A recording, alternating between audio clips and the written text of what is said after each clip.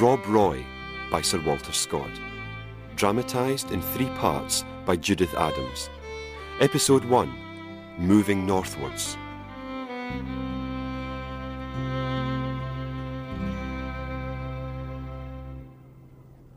Nor France nor England shall forget the terror of my name, and oft shall Britain's heroes rise. Master Francis? Heroes rise, new planets in these southern skies, through clouds... Oh, damnation! Sir? Come in, Owen. Through clouds of blood and flame. I disturb you, sir. Not at all. Just tinkering. I'll fold it. Here. Between Postlethwaite and Savoury. Where it will join the common accounts and probably accrue compound interest. Your father, Master Francis, has left the counting house. Have you been sent as an advance force, Owen, spying out the territory and hallooing the all clear? I come ahead of my own account, and I do not know if I am doing well in what I am about to say. Speak out, my friend. You've always done well by our house. You must be quick, though. Oh, Master Francis, it is not right to speak of what passes in the counting house out of doors, as it were. One should not tell, as they say, to the post in the warehouse how many lines there are in the ledger. But young Twinewall has been absent from the house for a fortnight and more, until 2 days since. Twinewall? Young Twinewall, yes.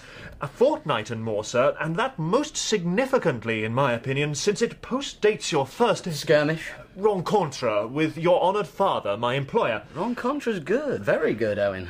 But I don't see... Your father gave Twinewall a private commission, and I'm sure he did not go down to Falmouth about the Pilchard affair. Disappointing for him. And the Exeter business with Blackwell and Company has been settled, and the mining people in Cornwall have paid all they are likely to pay, and any other business must have been put through my books. Yeah, in short... In short, young master, it's my faithful belief that Twinewall has been down in the north. Down in the north.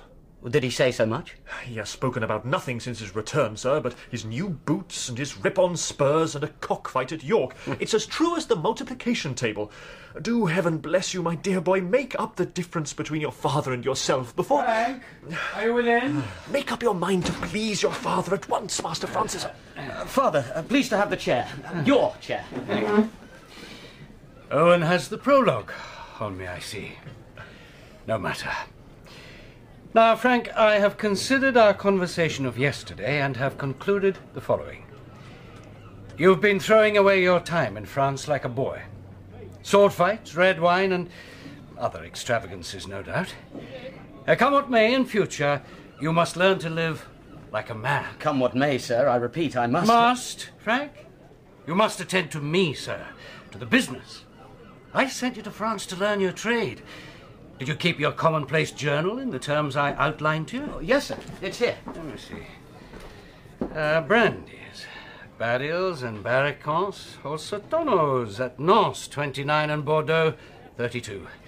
Very right, Frank, very right. Master Francis is methodical. See Saxby's tables. That is not well.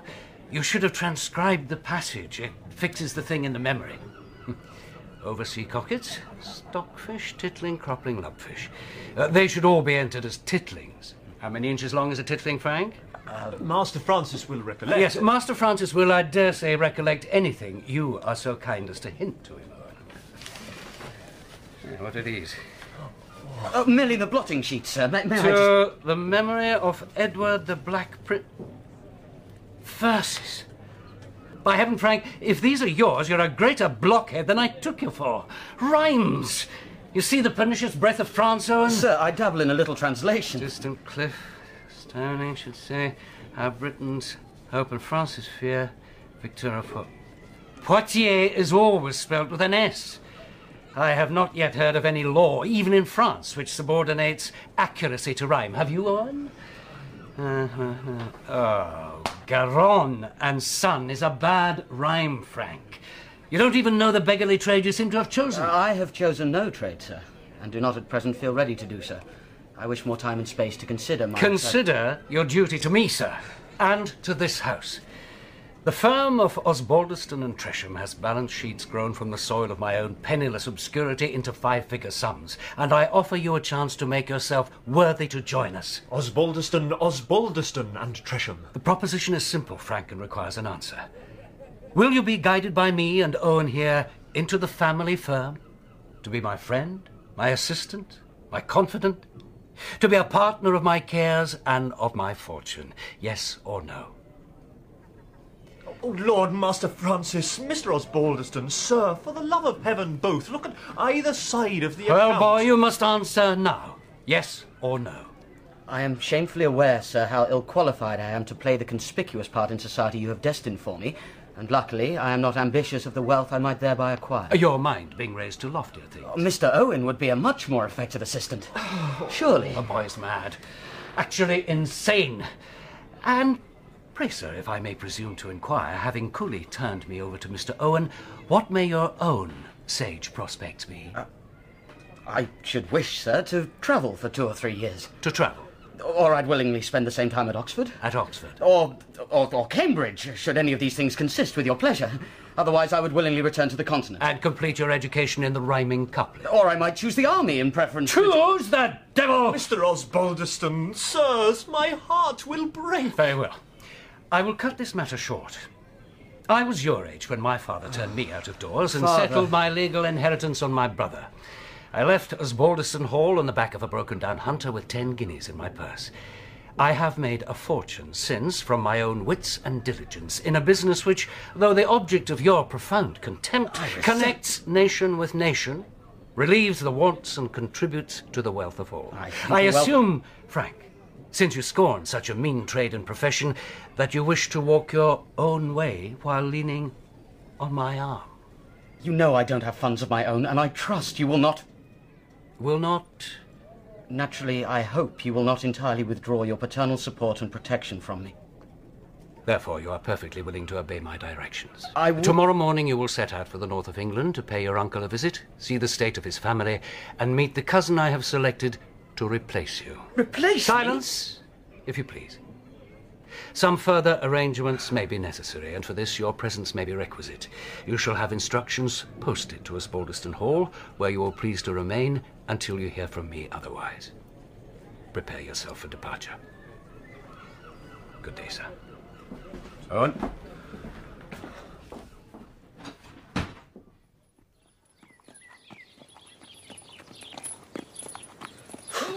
And though my son of glory set, nor France nor England shall forget the of my name. Glory, had that. Renown, no. Eclat, credit, tenor, terror. Nor France nor England shall forget the... Are you, sir? Terror. Hi, you, sir. Name's Morris. Yeah, is it, sir? Been hallooing you some time. You have been much absorbed in your thoughts, sir. I've been wooing one of the fair sex. There's no one else here, sir. No, she has abandoned me. No doubt disliking, as a child of Parnassus, these flatlands around Doncaster. I speak of my muse, sir. I see. You make a literary reference, sir. My life has been too active, too busy in the world for books. And just between ourselves, it's my belief that women should be bought, not wooed. May I be so bold as to ride along with you, Mr... Thank you for your generous offer, but I've grown used to my own company. Oh, so have I, sir. So have I, in the ordinary shake of things. But this is a dangerous road, sir. Is it? The Golden Farmer, sir. The Flying Highwayman. Jack Needham. I thought Jack had been a literary reference myself, sir. But as I am an honest man, I was with a grazier only yesterday, swore Black Jack had danced attendance on innocent travellers twice, south of Newark this very month. Really? With direful consequences to their persons. So you will agree, sir, 2 arms are better than 1? I might agree that 4 would be better than 2. But both your arms seem busy, sir.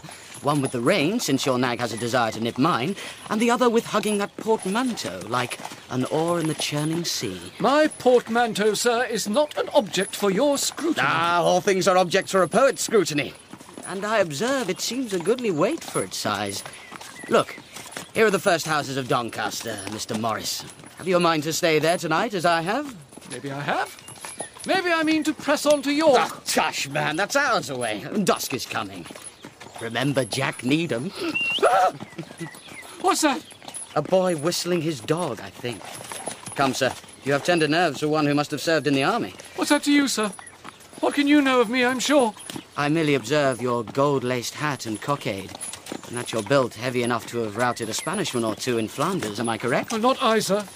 I am about peaceable, honourable business, the tenor of which is mine to know and keep. Oh, dash it, sir. Let's find an inn and eat. Lunch is far behind me now. Oh, the oak and the ash and the bonny ivy tree. Might moderate your speed, They flourish mister. best at home in the north country. The trot, sir. The trot is the true pace for a hackney. And should we have had a level piece of ground, I might have tried that daisy cutter of yours, barring canter, for a quart of claret at the inn. Excellent. And here's a very favourable stretch of ground. I meant with even weight. You ride 4 stone lighter than I. I'm content to carry weight. Pray, what may that portmanteau of yours weigh? My portmanteau? Oh, very little. Or a feather. Just a few shirts, some stocking. I'll hold you the quart of claret. It makes up the odds between us. Let me try its weight myself. You're mistaken, sir. Quite mistaken. I'll venture the wine. 10 pieces to 5. A barring canter, you said. Oh, the oak and the ash and the bonny ivy tree, they flourish best at home in the north country. Go on!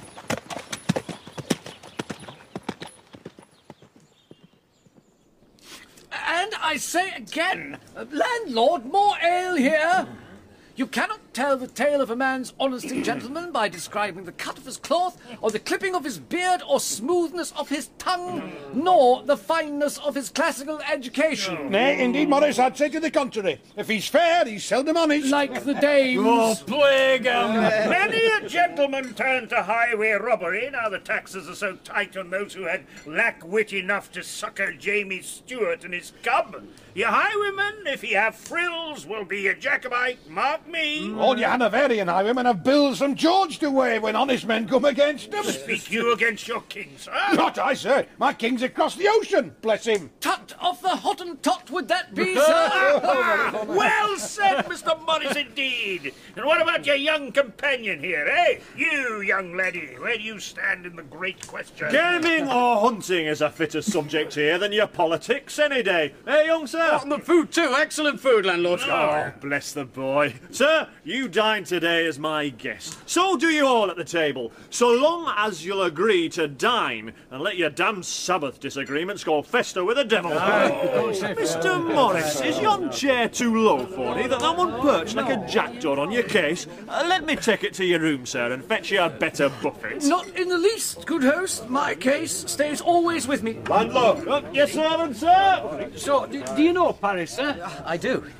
I'm a Peterborough man myself. Then you'll have many a Catholic as friend. Yes, Morris, but I'll share a cup with anyone, if their wine be good enough and their conversation interesting. Your pardon, sirs, but here's a gentleman wishes to dine with us at my table, and for me he's welcome enough. What sort of a gentleman? We cannot be too careful here. A Scotch sort of gentleman, and that old gentle, you mun know, though they are not a shirt to their back. Although this Halliard has a fair shirt, he's a dealer in cattle, and as canny a North Briton like as e'er crossed Berwick Bridge. I trow he's true as metal. Then let's have him by all means. I have been told before how there was never known such a thing in Scotland as highway robbery. That's because they have naught to lose. Oh, no, John. No. It's in because your English gaugers and supervisors have been sent down the Tweed and have ta'en up the trade of thievery over the heads of the native professors, and we Scots know our better. Oh, well said, Mr. Campbell. You are a trader, sir? Aye, And I'll go markets in south. as they do in the north. Wise folks buy and sell, and fools are bought and sold. Wise men and fools both eat their dinner, and here I sits as prime a buttock of beef as e'er hungry man stuck fork in. Will you sit, Mr. Campbell? There's a chair by the young gentleman here. Thank you. Robert Campbell, sirs, at your service. Morris, honoured. Honoured, sir. Francis Osbaldiston. Is that aye so? That's Baldiston. You know the name. Oh, it sits in a pretty castle to the north, I know. You look hard at me, sir. I have never heard the Scotch before. I never call this tongue Scotch north of the border. There they would say, listen to Campbell, he's gotten the English. My nurse was from Northumberland, Mr. Campbell. Ah, so you ken all about us. She pronounced a ban and cursed on the deal spawn beyond Berwick, eh? Can't deny it, sir. So is this your first journey northwards? It is. The young gentleman finds French climes more to his taste than his own, I understand. Well, I've gained one end of this road to the other mere times than you'll have cut a French gavotte, Mr. Osbaldiston. I have never... The cocks are brawling in the coop. There's too many of them for wassail and just enough for warring. Hey, watch your spurs there, gentlemen. It's the laird's day. Mr. Campbell, you're a Scotchman, sir. A gentleman of your country must stand up for hereditary right. The Campbells, I know, are presbyters and cannot be a friend to arbitrative powers. Huh? Speak up, sir. Let a man die. Nay, John, nay. Gentlemen, I haven't much dubitation that King George well deserves the predilection of his friends. And if he can hold on to the grip he's gotten, why, doubtless, he may make the gauger here a commissioner of the revenue. Well, he may even grant some good deed or award to this honest gentleman beside me, who's sitting on his portmanteau, which he prefers to a chair. And, on t'other side, questionless, King James is also a grateful person, and when he gets his hand in play, he may, if he be so minded, make this reverend gentleman arch-prelate of Canterbury and commit his royal beard to the care of our friend Barber Latherum. But, as I doubt mickle whether any of the competing sovereigns would give Rob Campbell a tass of aquavitae if he lacked it, I give my vote and interest to Jonathan Brown, our landlord, to be king and prince of skinkers, conditionally that he fetches us another bottle as good as the last. Mr. Osbaldiston, more of the good stuff, sir. I thank you. Your health, Mr. Campbell. And yours, sir, and yours. Tell me, were you lately in France? Until 2 months ago. What then's your view of the Duke d'Orléans? The Duke? Aye, the Duke. More wine for you, Mr. Morris. Oh, indeed. That he's a polished courtier, sir. Aye, and so are you, sir.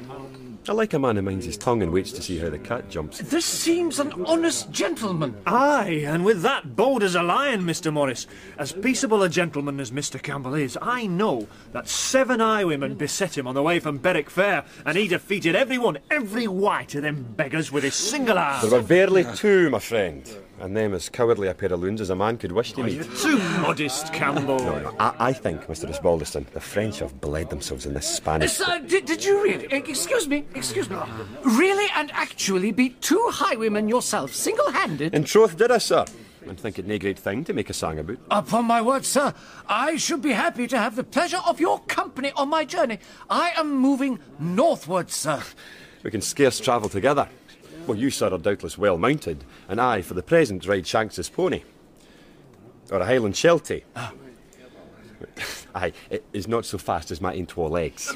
But... landlord, the reckoning, if you please. Oh, that's not for him, Mr. Campbell. Oh, aye. The wine I called for is mine to own, I think. Here, John. I will undertake to pay all your charges, Mr. Campbell. Will you now, Mr. Morris? Well then, what a pity it is I must refuse you again. I have business in Rothbury. I'm in no great hurry. I can ride out of the way and never miss a day or so for good company. Upon my faith, sir, I cannot render you the service you seem to desiderate. I'm travelling in my own private affairs. And if you will act by my advisement, sir, you'll neither unite yourself with an absolute stranger on the road, nor communicate your line of journey to those who are asking you no questions about it. Good day, Mr. Morris. Mr. Osbaldiston. Yeah. If you trouble to step away with me, sir. Well, my friend, sir, is too communicative, considering the nature of his trust. The gentleman's no friend of mine. He's an acquaintance of the road whose name I only know because he thrust it on me, and he didn't know mine until tonight. I know naught of his business, sir, and do not wish to know. Indeed, you seem to hint more knowledge of it than ever I gleaned. Yeah. I only meant... Well, if we're to credit his attachment to his portmanteau as being indicative, its innards must be full of some rare meat. And he seems a hale rash in conferring the honour of his company on those who desire it not. He is a nervous man, sir.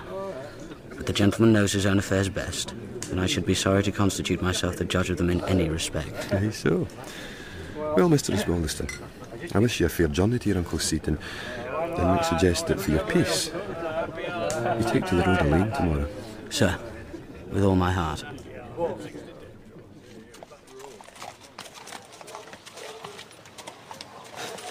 Such are the notes should say, how Britain's hope and France's fear, Victor of Crécy and Poitiers.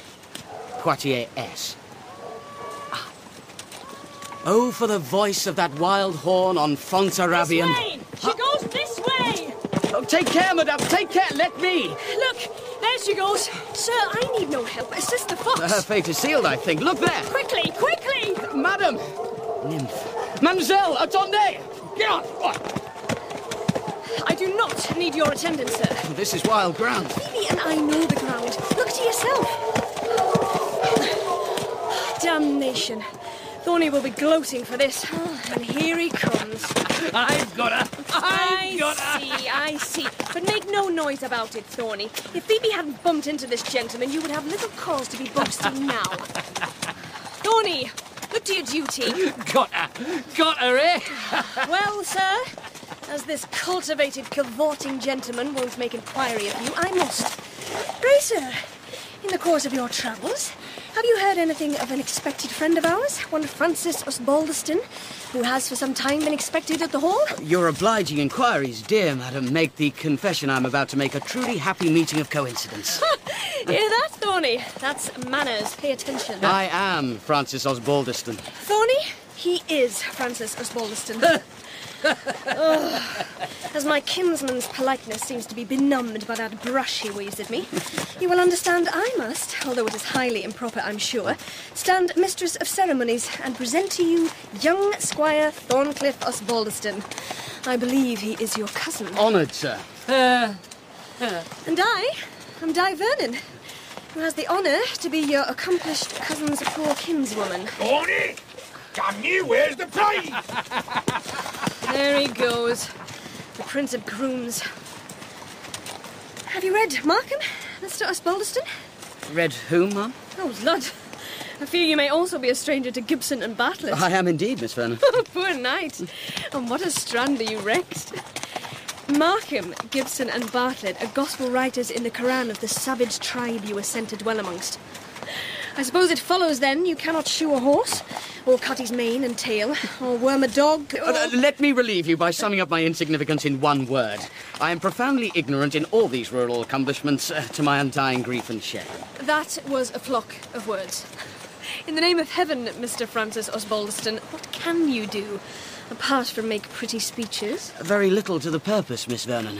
Something, however, I can pretend to. When my groom has shoed my horse and cut his tail, I can ride him. Can you so? Over a 5-barred gate, can you? Like this? Miss Vernon? Can you jump so high? Miss Vernon, it is too high!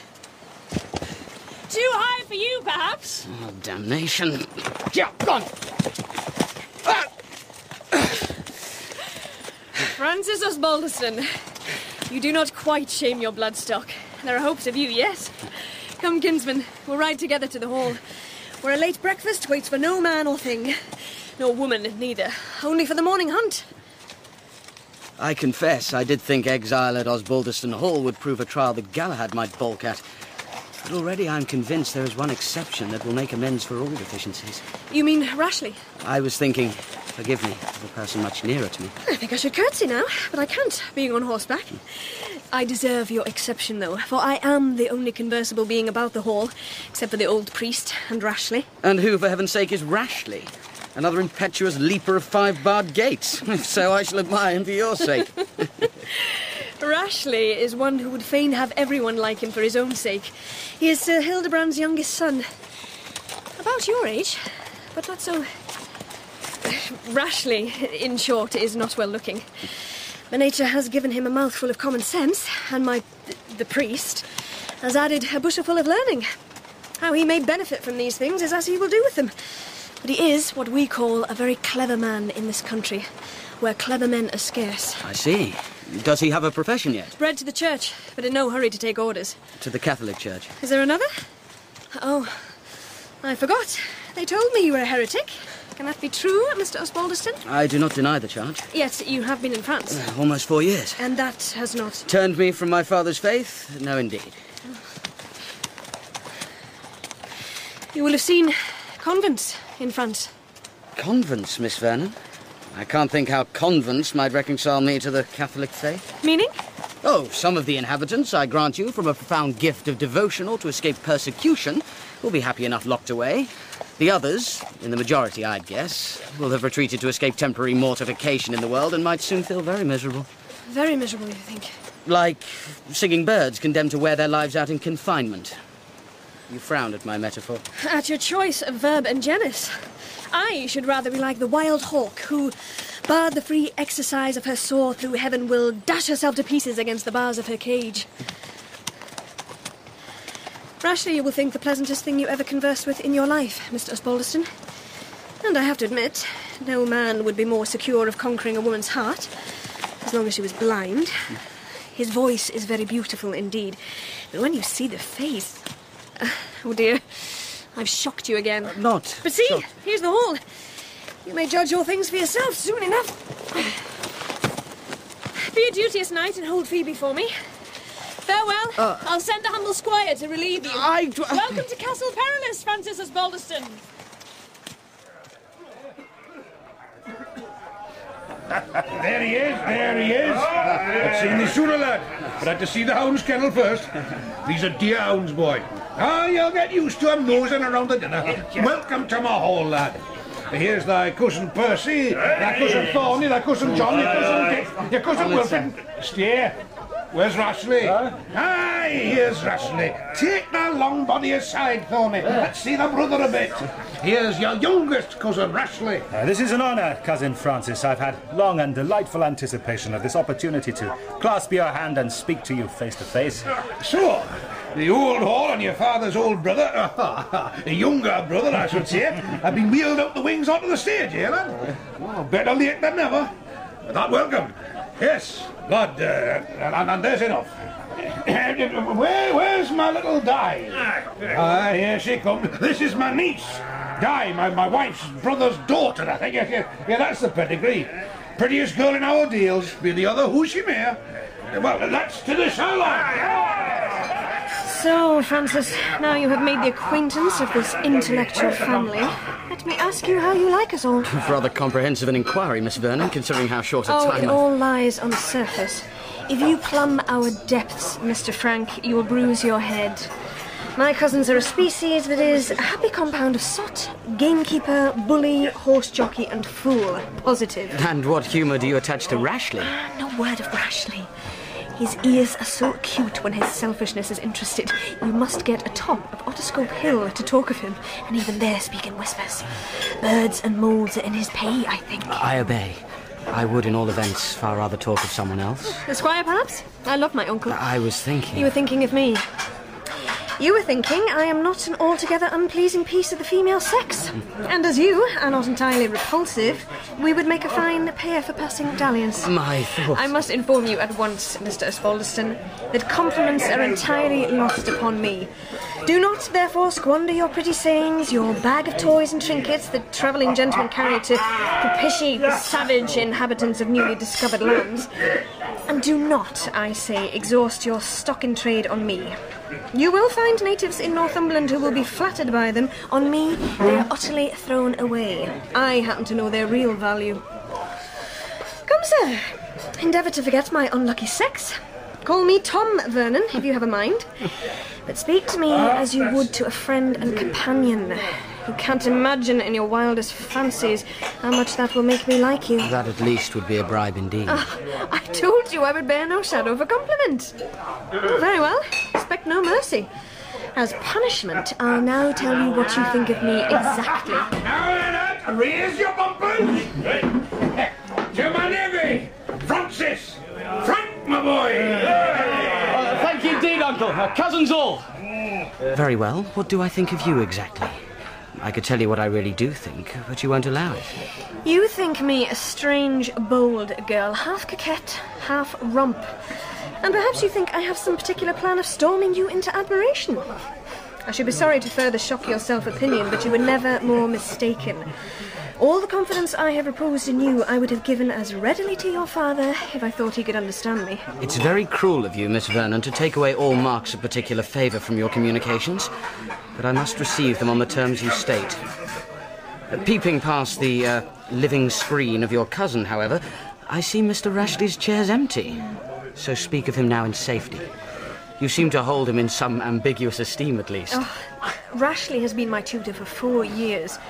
We are mutually tired of each other and both heartily rejoice in our approaching separation.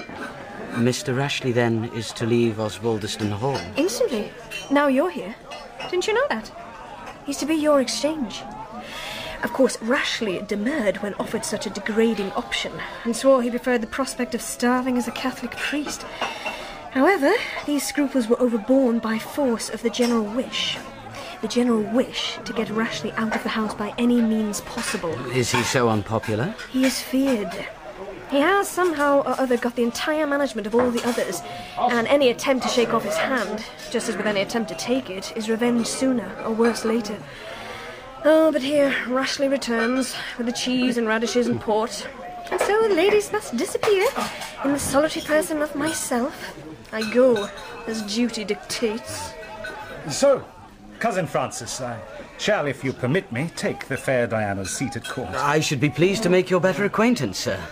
It seems our fates are tied, though our persons are to be imminently separated, I'm told. I see Di has been her usual frank self. I envy you, cousin. Envy me? You're a happy man. You come and go as the wind bloweth where it listeth, while I... What is there about being an outcast from my father's house to envy? Independence, Frank. The power of acting as a free agent, of cultivating your own talents in the way you most desire, no? Come, don't be modest. Exiled to Northumberland. You become a second Ovid in Thrace. I don't know who acquainted you with... With your true bent, Frank? Why, your father's emissary, that young coxcomb Twinewell, referred me to your poetry. When Miss Vernon allowed me to prize him from her side, that is, he told me some of your verses had been greatly admired by the best judges. Twinewell did? You must give me an evening in my own apartment, for I must soon lose the charms of literary debate I once habitually enjoyed with Diana, for the drudgery of commerce and the coarse avocations of the daily grind. You and Miss Vernon exchanged poetry? My compliance with my family's wishes is indeed a sacrifice, when you consider the calm and peaceful profession to which my education destined me and the happiness I have found here in certain quarters. You tell me you truly regret to exchange the position of an obscure Catholic priest for wealth, patronage, and the pleasures of London society? Oh, come, sir. You of all people must understand the word vocation. And you have misrepresented my probable destination, not an obscure Catholic priest, cousin. I might have looked forward, I think, to high eminence, perhaps the highest, and a cardinal can sometimes set his sandaled foot on princes, no? As for patronage, that depends, surely. Let me fill your bumper, sir. Upon your father's disposition. You wish me to draw a portrait of my father? Spoken with the sincerity of a Di Vernon, Frank, and I reply in the same vein, certainly. I wish for coordinates in unknown lands, as you must in this barren waste. Well, my father likes to exercise his talents more than he cares to accrue gold. He fails in his duty to no one and permits no one to fail towards him. He abhors a Tory or a Jacobite, but holds toleration as a sacred principle. Because his king is to him a kind of chief of the Board of Trade, eh? You would do well not to depend on caricature when dealing with a man such as my father. I meant no offence. I would rather talk of your cousin. Doesn't Miss Vernon form an interesting object in the landscape? We're all round as rude as Iceland's coast. Miss Vernon... Miss Vernon... My reluctance on the subject has a reason, Frank, which I will not conceal from you. As we are growing such good friends, was a time... But as a man of the world, you tell me... Where was the safety in cultivating an intimacy with an ardent, beautiful and susceptible girl whose heart must be given either to the cloister or to a betrothed husband? Is that Miss Vernon's choice? You're startled. You too have been seduced by her girlish ways and apparent freedom of deportment, but though not her choice, so it is settled by those whose power knows not the tenderness of a girl's fancy. And as a fellow man of the world, I warn you to let your experience keep guard, as I did, over her, as well as yourself, for the specimen of your behaviour together at dinner must alert you to her extreme neglect of decorum and her native thoughtlessness. Try not to take advantage, sir. Do you stake your insolence, sir? Unless, of course, it is your design to supplant my poor brother, Thorncliffe. Wine, Thorny? And take the probable consequences. Thorncliffe? Thorncliffe, the destined husband of Diana Vernon? Order, Levy! Order, Ashley! Sit you down, Frank! Drink like men and defend her! I took her intercourse as that of a lady of apparent good sense, and I, for my part, regret if it is true her manners show something of the rustic, and I was beguiled. Oh, don't blame yourself, Cuz, for being charmed. She has a good heart, and to tell the truth, should she continue in her present extreme aversion to the cloister and to her destined husband, I am hoping my diligence in your father's business may secure me a decent enough independence to think of renewing our acquaintance, affectionate as it was of old. For though I would never, on account of my trust, allow love's wings to enfold us, yet I may say it was only because I was wise in time, since the lady... Say no more, sir! Since the lady, I say, was somewhat forward to me with her charms, and how can any man with blood in his veins... Damnation, sir! Stand up and strike me back! Strike me back like a man! Don't sit there smirking! So you let your brother fight for you? I cannot! I don't care how many! Come on, sir! Come on! Boy, Jimmy, come here! Put your sword up, boy! At once! And get back to your tankard! Or you'll feel the weight of my riding whip! Frank, get you out of here, or I'll not be responsible. Out, sir! Now!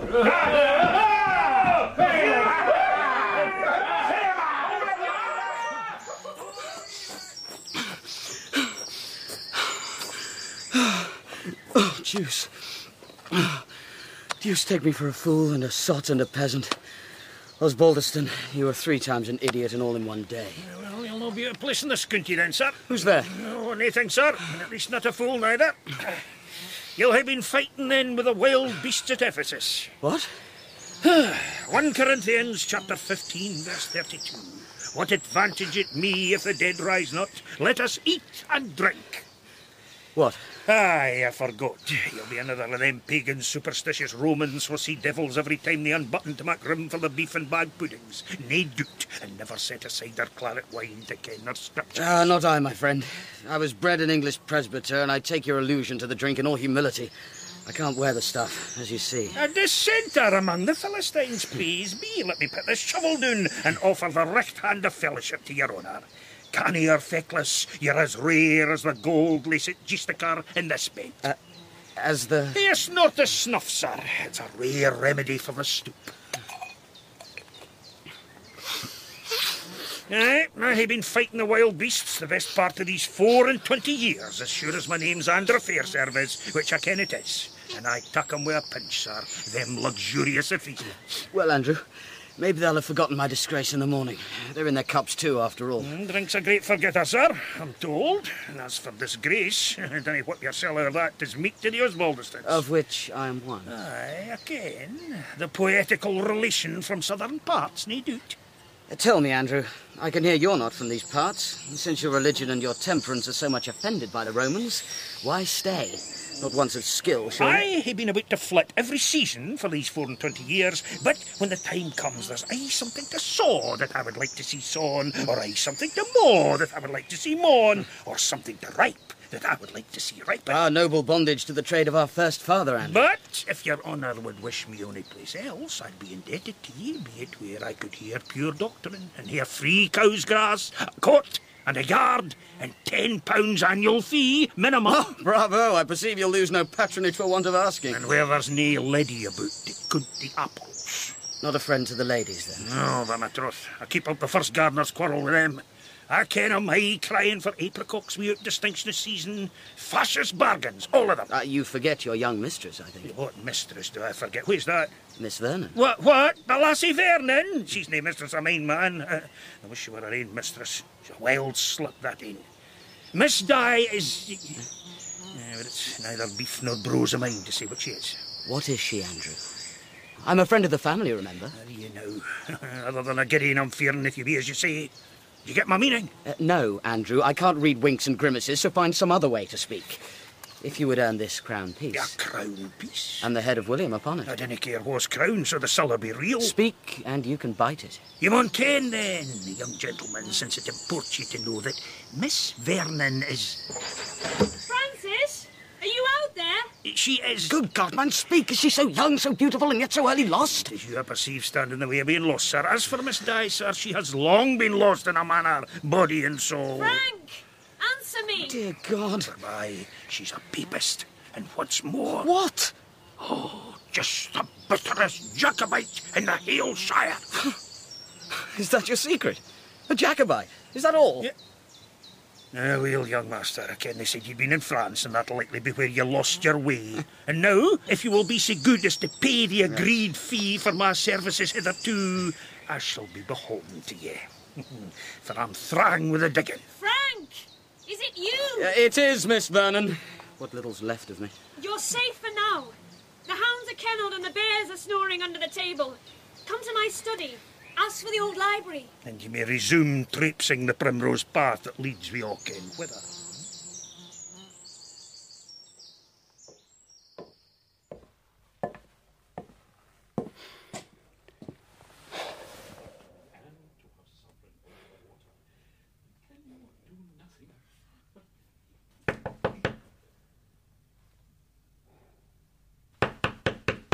Miss Vernon? Please enter, Mr. Osbaldeston. You found your way speedily, sir? There was one servant left sober enough to direct me. I was unsure if this was the place. I expected you to be alone, as you are, but I thought I heard... Perhaps your eyes and ears and wits are not of the best, just at present. May I... Sit down. No. Your education must of necessity be prodigious if it is based upon the contents of this room. Rashleigh taught me Greek and Latin. I can't sew a tucker, though. Nor work cross-stitch. So I am, as a woman, totally beyond the pale of civilised society. Was that your choice, madam? Or Rashleigh's? Madam? You surprise me, Mr. Osbaldeston, particularly after your recent behaviour. I am unfortunate in doing so. But you have the right to the attention of so many gentlemen in this family, Miss Vernon, that it can hardly be worth your while to inquire into the cause of my stupidity and boorishness. I see. You have spoken with Rashleigh. Upon my word, Frank, your character improves upon us, sir. You have, in one short day, proved yourself entitled to be a shareholder in the corporation of Osbaldeston Hall. It is a masterpiece of adaptation. I have but wet my shoe, I assure you, Miss Vernon, and am too sensible of the filth of the puddle to step farther in. That is a wise resolution. And now I hope, Mr. Osbaldeston, you do not dispute my title to request what has lowered me in your esteem. I trust I have your permission to protect myself. In a word, let me know what Rashleigh said of me, for he's the only local engineer I know able to shift all the machinery of this hall so swiftly and to such effect. It would be better perhaps to ask Rashleigh. Perhaps, but Rashleigh has gone. Gone? Left the hall. Remaining sober in these theatricals, as always, he has seized the rest of this fateful day to make the first stages in his journey towards London. I see. Then you, Frank, are abandoned in Bedlam to explain this evening's farce and struggle to recover my esteem, if that is your wish, while he gets scot-free and rides towards your father's counting house. It won't, I fear, raise me in your estimation to reveal anything Rashleigh said to me in confidence. You speak to me of confidence, of esteem. You hint at loyalty between those who've shared conversation. Any woman basely slandered has a right to demand from every man who styles himself a gentleman, however he may compromise that performance moments later, some explanation. Which of Rashleigh's fairy tales has he left me imprisoned in this time? I demand satisfaction, sir. Frank, I beg you, don't be so hasty or so ill-advised as to desert me at the first hard place. Which fairy tale? Beauty and the Beast, perhaps. Ah, betrothed in my cradle to the Black Bear of Norway. Maybe. Rapunzel? Condemned to life in a desert tower, alone but for the chiming of the prayer bells from a distant convent. Something along those lines. And this was enough for you to strike him and make, by the way forever, a mortal enemy? No. I thought not. What then? Rashleigh said something of himself in relation to me. Yes. That he was hopeful of replacing Thorncliffe as your betrothed. Too much honour for this humble handmaid, Frank. So very condescending of him. And he insinuated he had broken off your prior mutual intimacy, lest it should have misdirected your natural ardent attachment to him. And you only struck him with your fist? What kind of gentleman are you? I would have called him out, rapey as a dust. Diana, Can you believe, knowing Rashleigh as I have reason too well to know him, any circumstance on earth could make me think of sharing my lot with him? Dear heaven! Oh, any lot rather than that. Do you doubt me, Frank Osbaldeston? No. Thank you. No, and more. I will take on me the power you cannot exert in this place, take up the challenge you have uttered against his infamy, and call Rashleigh out for his villainous defamation. Rapiers at dusk. Whenever and wherever we should meet again, I swear it. Oh, bless you, Frank. Thankfully all danger of that is past for now. And Rashleigh, you know, seldom resolves conflict openly. He knows there are reasons why we must bear with his machinations. I see no reason why we should... My courtly knight. Don't rattle your sabre and flash your eyes, pretty though it is. You must use prudence, not violence, to thwart him, if you wish to be of service to me or to yourself. If you trust me in this above all other things. Ask me no more, but go now, Frank. We are friends again, yes? We are friends, my dear. Yes, good. Go, Frank. The hunt will ride in the morning, and I insist you must be there to say your sorries to my uncle and ride with me. Promise? Go. And bless you.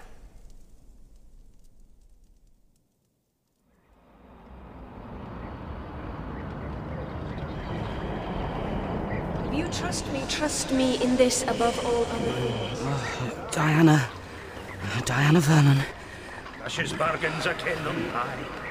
Their almond son is a bad right, Frank, an ill right.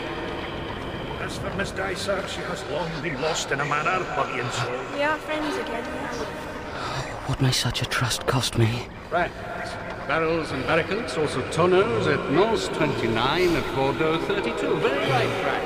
Well, Mr. Osbaldistone, I wish that for your peace, you take to the road Lane tomorrow. The lady, I say, was somewhat forward to me with her charms, and how can anyone with blood in his veins? Diana. Francis, are you awake? Diana. Frank, wake up! Oh, wait. Frank! What? Oh, the devil. Oh. Frank!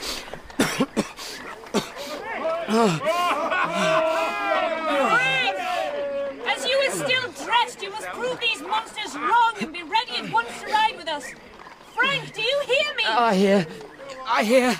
I've seen to it. Your horse is saddled and ready. Hurry!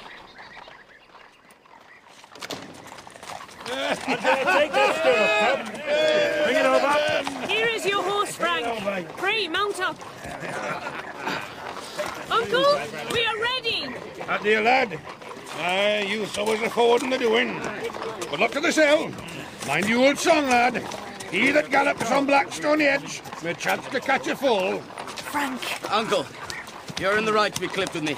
I hope you will accept my regrets for my behaviour of last night, sincerely offered, and consider how much of my misconduct was owing to the excessive hospitality of your most generous table.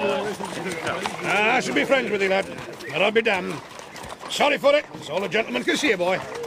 Are you well enough to ride, lad? You'll find me up with the hound, sir. Better there than with the fox, eh? But they'll not be hunting with us today, boy. You've another field to run, eh? Frank rides with me, Uncle. Aye. Ride, boy! Come, Frank. You must follow me. But Come, I have a view to show you.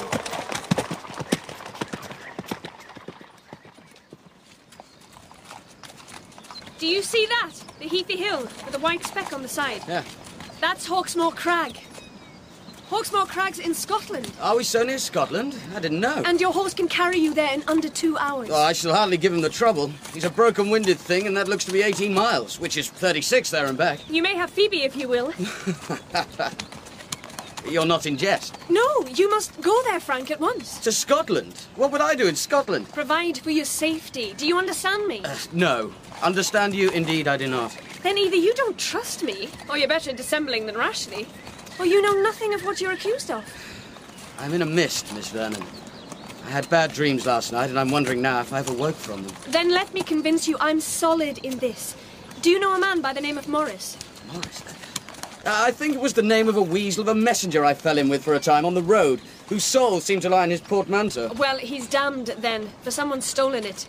Now you jest. He was robbed nearby on the road last night and has come to a justice of these parts to lodge an information against you as the most likely man of ill repute in designing ways he rode with prior to the incident. In heaven's name, what did you do to the man, Frank? Teased him, worried him a little, just to pass the time. He was such a fool. Unwise.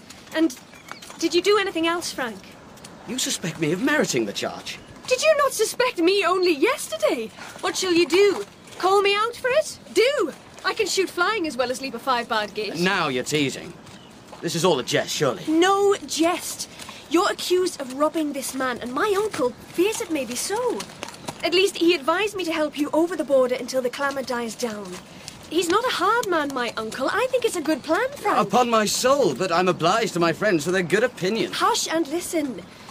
The man Morris carried money from the government, both in coin and bonds, to pay the troops in the north. And, it said, some other weighty dispatches worth a king's ransom if they fall into Scots' hands. Frank, it's high treason they accuse you of, not simple robbery. And you believe it? Frank, you must understand there are plenty in this county, and one not far from your elbow, who think it a merit to distress the Hanoverian government by every possible means. Therefore... I am sorry to be about to disappoint them. Meaning? Before whom was this extraordinary accusation made? Old Squire Inglewood, who warned my uncle they are old friends. Where's his house? 5 miles that way, among the trees in the low ground. Why? Where are you going? Instantly to refute this damned demented accusation. Not you, my dear Miss Vernon. Why? When I can show you the way, come on!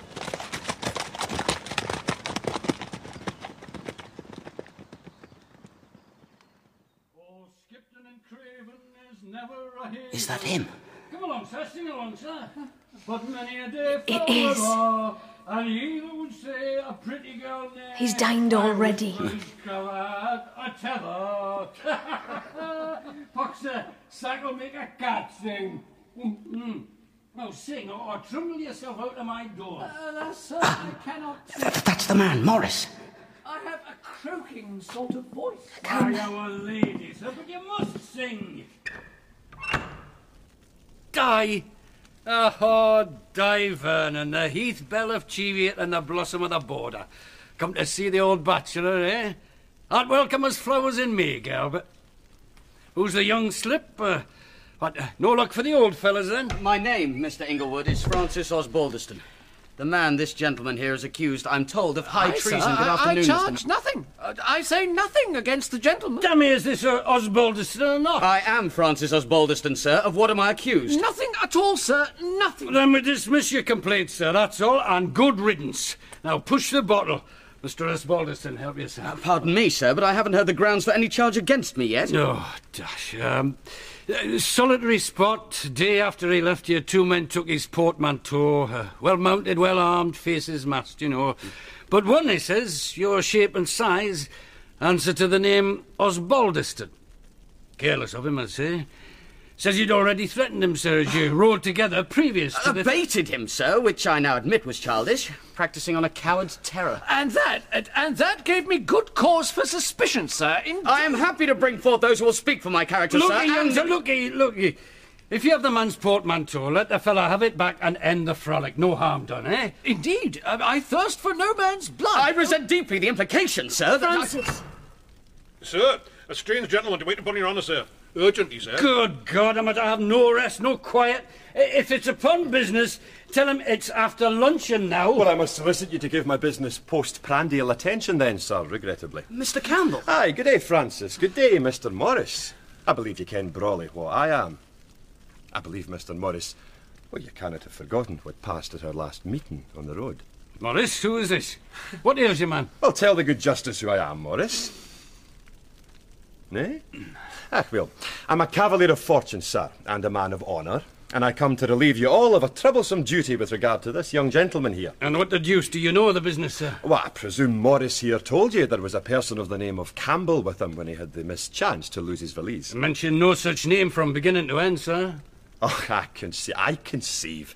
Mr. Morris was saving me from collision with the judicial forms of the county. Well, I'm grateful to you, Morris. Indeed I am.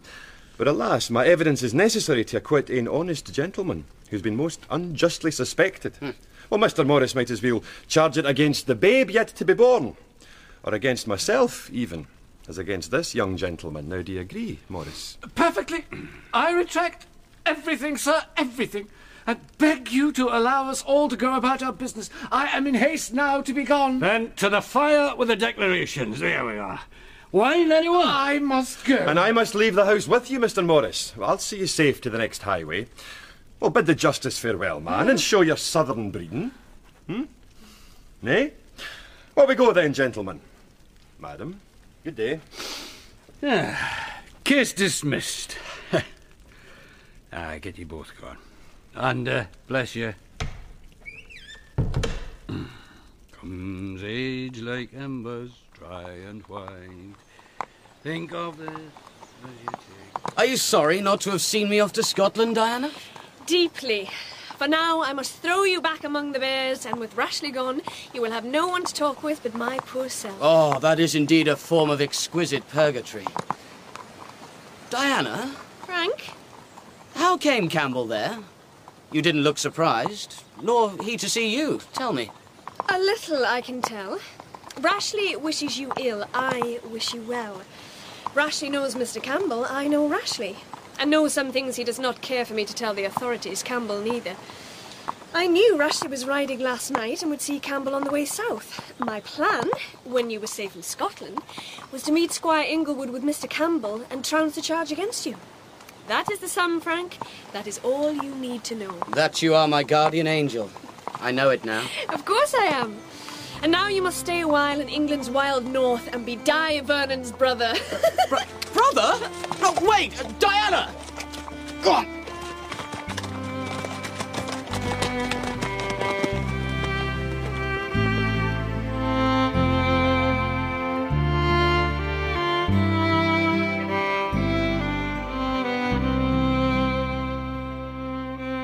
Rob Roy by Sir Walter Scott was dramatised by Judith Adams.